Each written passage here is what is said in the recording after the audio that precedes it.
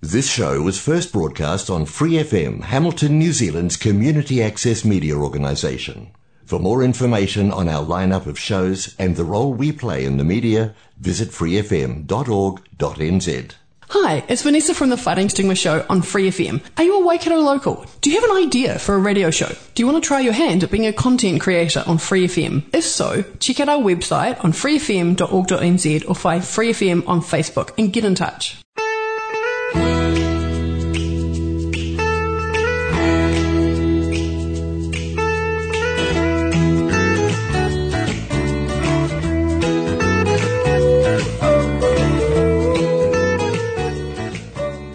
Kia ora. Welcome to Connect with Community Waikato on Free FM 89.0. I am Holly Snape. I am your host today. And today I have Mike Holloway with me. How are you, Mike? Yeah, I'm fine, Holly. Thanks for the call, Kia ora. I was really keen to touch base with you today to talk about kind of what's happened over the last few weeks and what the next few weeks kind of look like for you, if that's okay. Yeah, no problem. So firstly, Te kura randa ka prongi te monga, ka waipati awa ka mane pote te iwi, o rangatoto aho and ko Mike Holloway hell. Oh, kia ora. Just a little whakatauki we have here, which I'll go to first, which is ka ranga te tangata, ka ranga te whānau, ka roa tunu nā hāpori katoa. Just healthy men, healthy families, healthy communities. So that's what we're aiming at. But yeah, we're into COVID time again. A lot of our stuff has been we've been able to do remotely through counselling by phone, etc. So it does have its impacts. We can't do the face-to-face, which a lot of our clients need. But I've been on virtually at work throughout the whole period, just deal with any crisis stuff if we do need to go there. So we have had the availability to do it, but most of it does get done remotely. And do you find that people are quite happy to engage in a counselling session remotely? And do you do it by video or over the phone or a combination? Yeah, combination, whatever suits them. I think most people are happy to do it because they need to keep that contact, but I think long term it does create a few problems, especially with you not having that face-to-face, seeing people's reactions or actually really getting that feeling of where they're at the moment. So, And I suppose from a client's side too, that feedback that you get from looking at someone helps you feel heard, you know, and really listened to, and I'm sure that that's part of the process for them as well. Yeah, definitely, and you don't know what's going on in their background. You know who's around, who's listening. Yeah, the environment they've got, or what situation. So it can get quite tricky. I'm sure you have all of the most professional systems in place, but I hadn't really considered that. But somebody might feel anxious that perhaps somebody else could listen in or be present. Yeah, well, most of them, if they're stuck in their home, they've got other family members present, and some of you, their families will even know they're getting the support. So yeah, it can get tricky. Did you find during lockdown that people generally wanted to continue the sessions they were having, or did you find that people were feeling additional pressures because of the context of lockdown? Definitely additional pressures, but our counsellors are quite versatile, so they can bounce between subjects and areas and deal with what the current situation is for the client. And although we might be dealing with the specific subject, it doesn't. We don't mind deviating out of it if it's going to help them at the time. So, you guys put out a fantastic pānui about having the funding to support more people if people needed to access your services. Did you find you had an increase in demand during that period?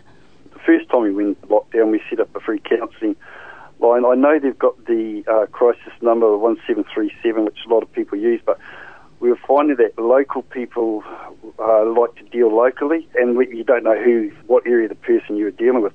And so we put out free counselling, and we tried to include the Bay of Plenty and the King Country, because we know especially King Country there's a lot of isolation down there, and so we tried to open that up for them, and we got flyers out, and we did the same this time around.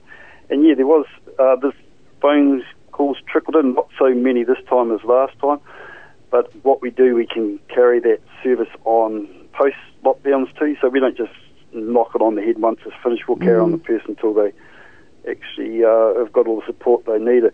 But it also allowed us, if any crisis was identified, that we could probably do something a lot faster because they're actually in our area. So it was just a little service that we put on to say, hey, we're trying to help you guys in the community too. You guys are called Male Support Services, and you have certainly a lot of specialist expertise in that space.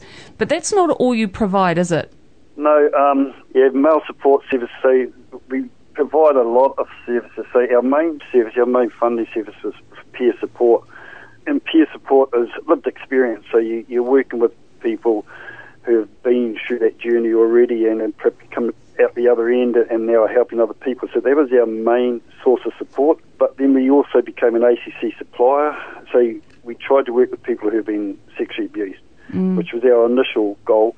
And then at the request of the police and a few others, we expanded that. So now we work with people who have been sexually abused, males that have been sexually abused, physically, mentally or emotionally abused. So they've got that in their background. And I think you'll find most people have got that somewhere in the background.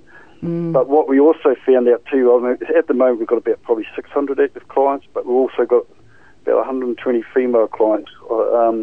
It's hard finding the supports out there for counselling, so we don't like turning people away. And if we get someone ring up and say, look, we need some help right now, and if we can do it, we will do it. So, we try.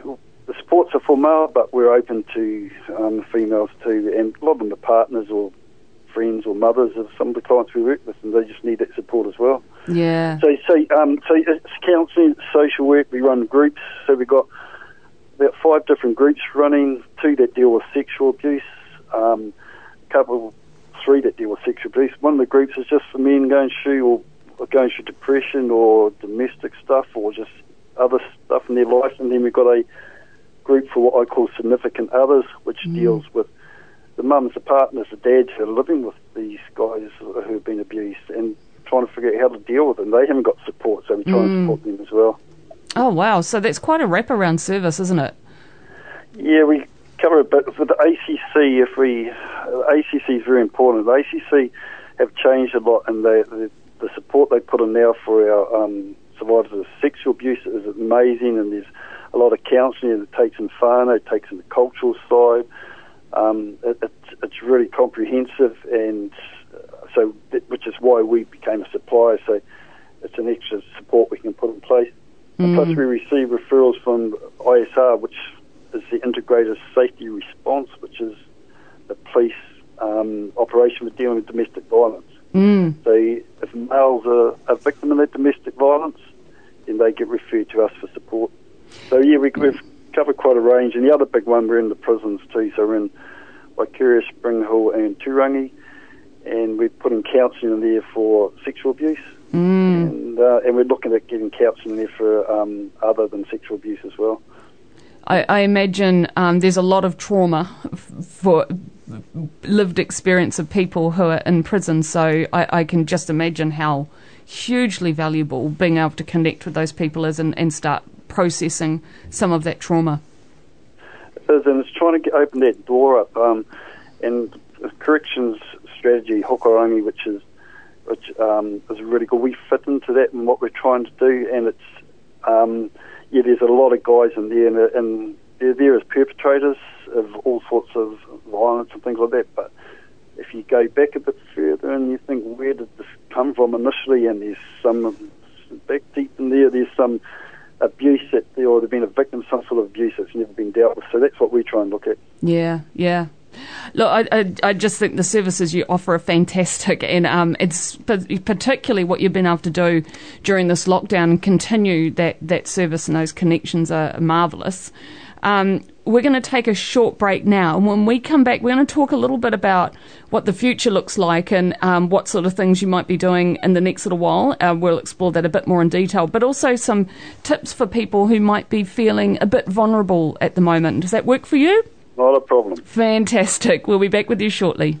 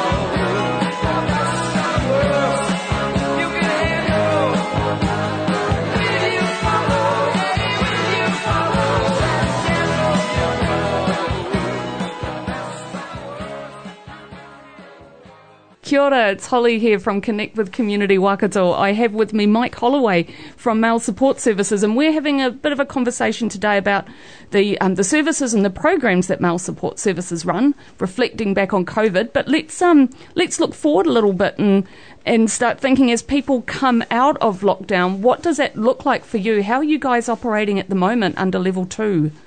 Yeah, it's a little bit different. So we've, we are operating. We've actually got two buildings we operate from, one at Ruakura and one at Franklin. And so it's, and they're basically counselling rooms, a large group room, things like that. But things like we can't open our kitchen up, or if you come in, you have to wear a mask because we are front facing. Yes. And those are things that are very foreign when you're in a counselling situation or peer support or any situation. But it's something that we have to adhere to. But if we're trying to carry it on remotely, but if people are in real crisis and need that contact, we're doing that at the moment. So it's just a little bit different, but there is the support still there, so which is important. So a bit of a blend, really, eh? People could still choose the the video conferencing or phone, but also some option for face-to-face, but with restrictions. Would that be fair? Pretty much, yeah. And the restrictions have been, a virtue. I think the biggest restriction is that our rooms, we can only have two people in there, so we've had to push the couches a bit further apart. Yeah. And wearing the masks, and that's about it. But normally, because we Manaaki people, when they come, the kitchen's always open. There's always ample food for people to help them, refreshments, and they can sit around and read. And we've got a library here they can go through. At the moment, all that stuff is not accessible. So, but hopefully we get back to this level 1 soon enough, and then we can work, back to normal. Yeah, absolutely. In terms of the services, are you guys offering the full range of services? Like you talked about sort of that peer support, which sounds like that's that sort of people working together in groups. Is that able to operate under Level 2?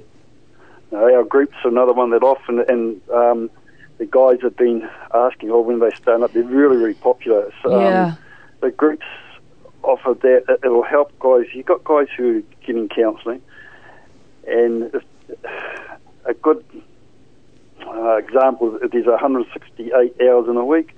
You can get counselling, which is for 1 hour, and you've got to live the other 167. You've got to deal with all those external stuff. So we have the one-on-one and the support groups going, which just keeps the guys during the week going and motivated. And some of them, it's the only thing they got. So the groups are real important, but there's one thing we can't do at the moment. We just, the group room, I think we can fit 4 in there at the moment because of the 2 metre distancing, which, has its effects. Yeah, that sounds like a real challenge, eh? It does, but I think if this carries on, we're going to have to come up with some other ideas. I know we have got a hall attached to one of our buildings, so we might just start utilising that more, but still have the spacing. So we'll come up with other. We'll see how things go. Yeah, that sounds fair. How have you found people's access to things like phones and video calling? Do people have the technology they need to have been able to continue to engage during this period? Some do, some don't. What we did, pre this lockdown, we're lucky to get some fun, and we purchased quite a few number of laptops and Oppo phones, and if people are having that problem, we've got no problems with supporting them and trying to help them with their IT side. I think as soon as we went into lockdown that night, I went out and I bought, I spent about $400 or $500 on phone top-ups to help people if they needed. So we sort of plan as best we can for it, and if someone needs something, well, it's easy to drop something in their letterbox, and that came around. So, but yeah, it is a problem, but we try and work with it if people do have it. Yeah, no, it makes a lot of sense. I wanted to turn to thinking about the kinds of things that people can do, some tips, that you can give around, how to, I suppose, keep I don't know if positive frame of mind's the right sort of word, but in these sort of tough times where people might be feeling disconnected and might be feeling a little more anxious or might not have the same opportunities to, depress, as they need to. What sort of tips might you have for people in those situations?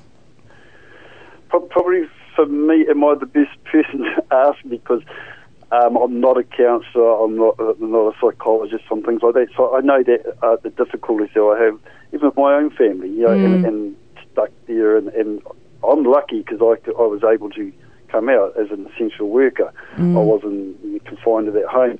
But I look, which is why we put the counselling line in place. So if you like that, you need to talk. There are a lot of options out there. Like say, there's a government line. We've got our counselling line going, and we'll talk you through a lot of things. The counsellors we use are really, really good. They're really friendly. There's male, female, Maori, Pacific. So we've got a wide range of counsellors there that we can deal with. So, and the person who answers the phone's real friendly, and they'll put you on the right place. So I think it's just, you've got to talk. You just can't sit there and let it ball up. And the biggest thing is to find someone to talk to who will listen. Yeah, so asking for help when you feel like you need the help. Yeah, and there's plenty out there. There's a lot of services out. If it comes to food, there's food parcels, things like that, all the little things that you need. There's plenty of support out there. Yeah. And it's trying to find out where it is, I think. But, yes. But there is a lot out there. Yeah. Internet's always good. Yeah, probably a good time to plug Here to Help You, that website, which is a great place to go if you've got anything you might need. If you started there, and put in a request to Here to Help You, that's the letter u.nz, they will connect with you and talk to you about what it is you need, and then put you in touch with the right services. And of course, Male Support Services is one of the organisations on that website, so they're one of the groups that you'd be connected to, but some good food providers as well, and various other services. And I think Here to Help. Sorry? It's really good. So Here to Help works really well, and we get, if someone does need counselling and you go to them, they'll direct that to us or to whoever else, and so they are an excellent site.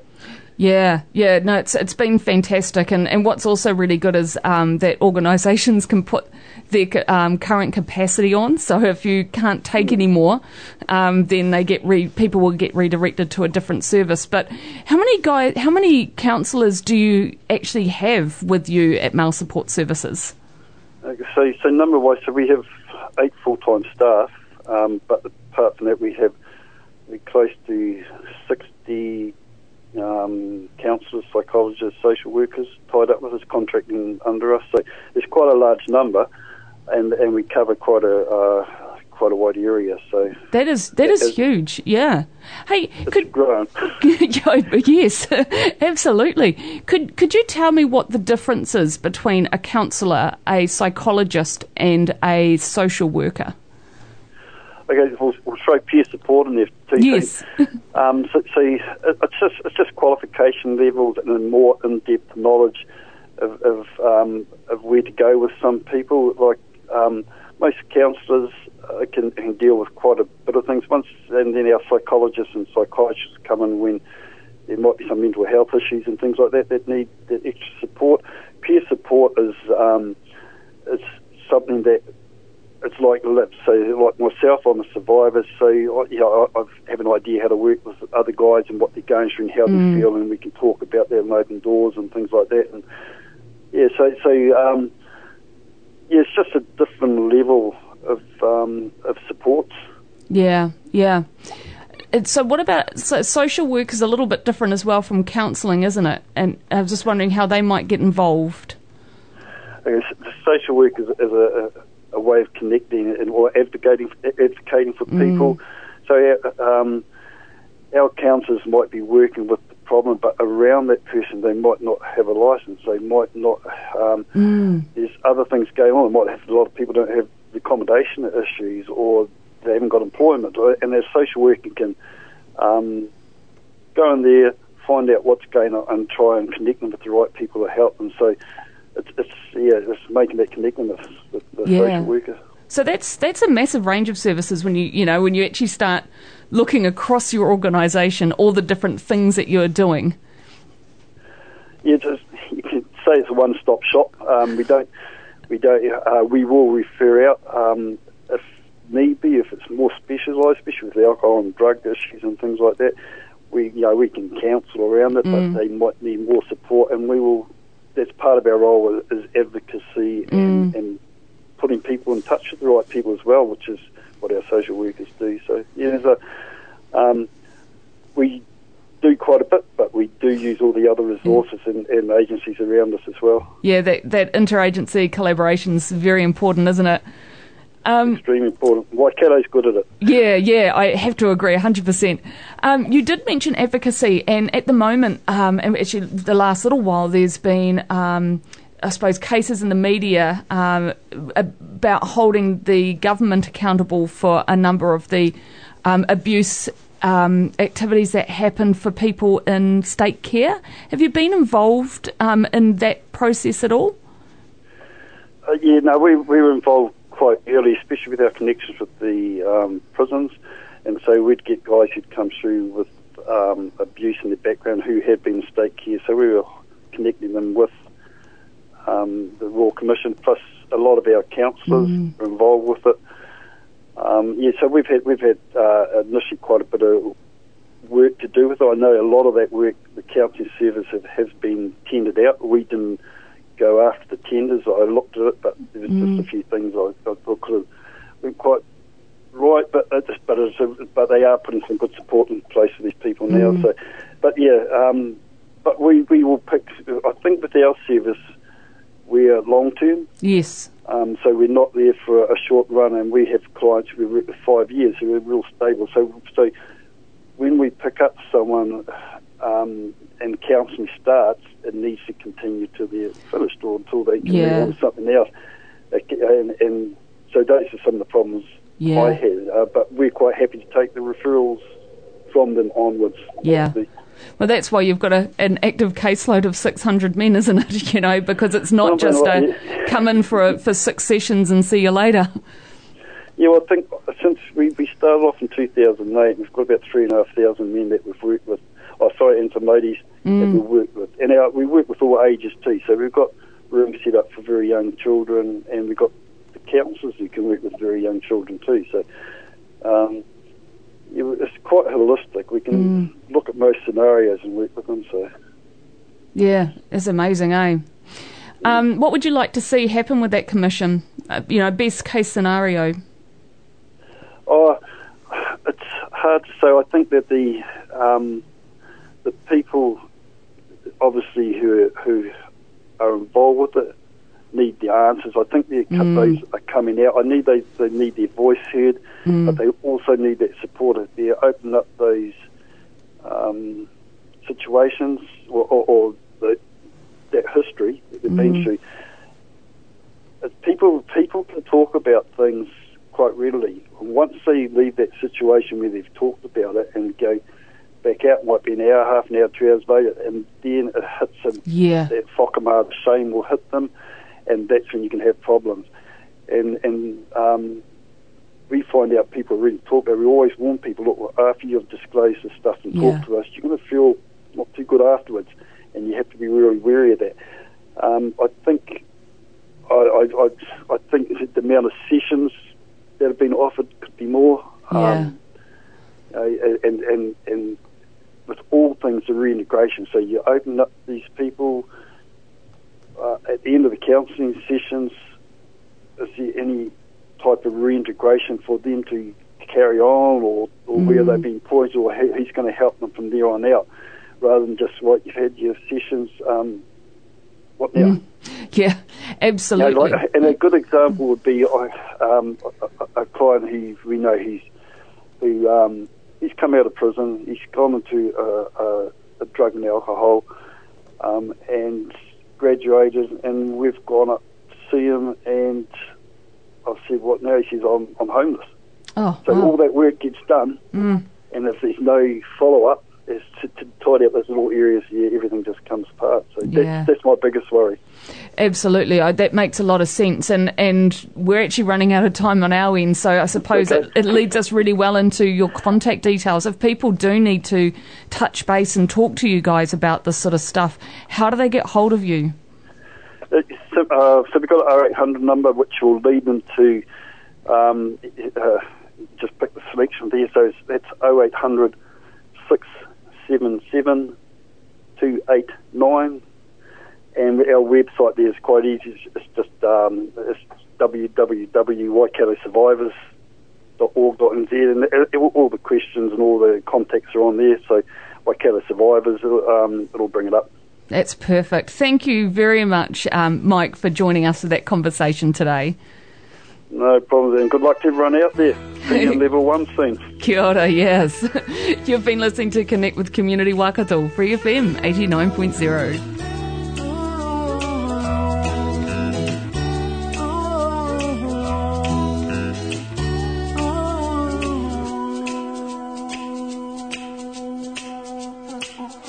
For more episodes, use the accessmedia.nz app for iOS and Android devices, or subscribe to this podcast via Spotify, iHeartRadio, or Apple Podcasts. This Free FM podcast was brought to you with support from New Zealand On Air.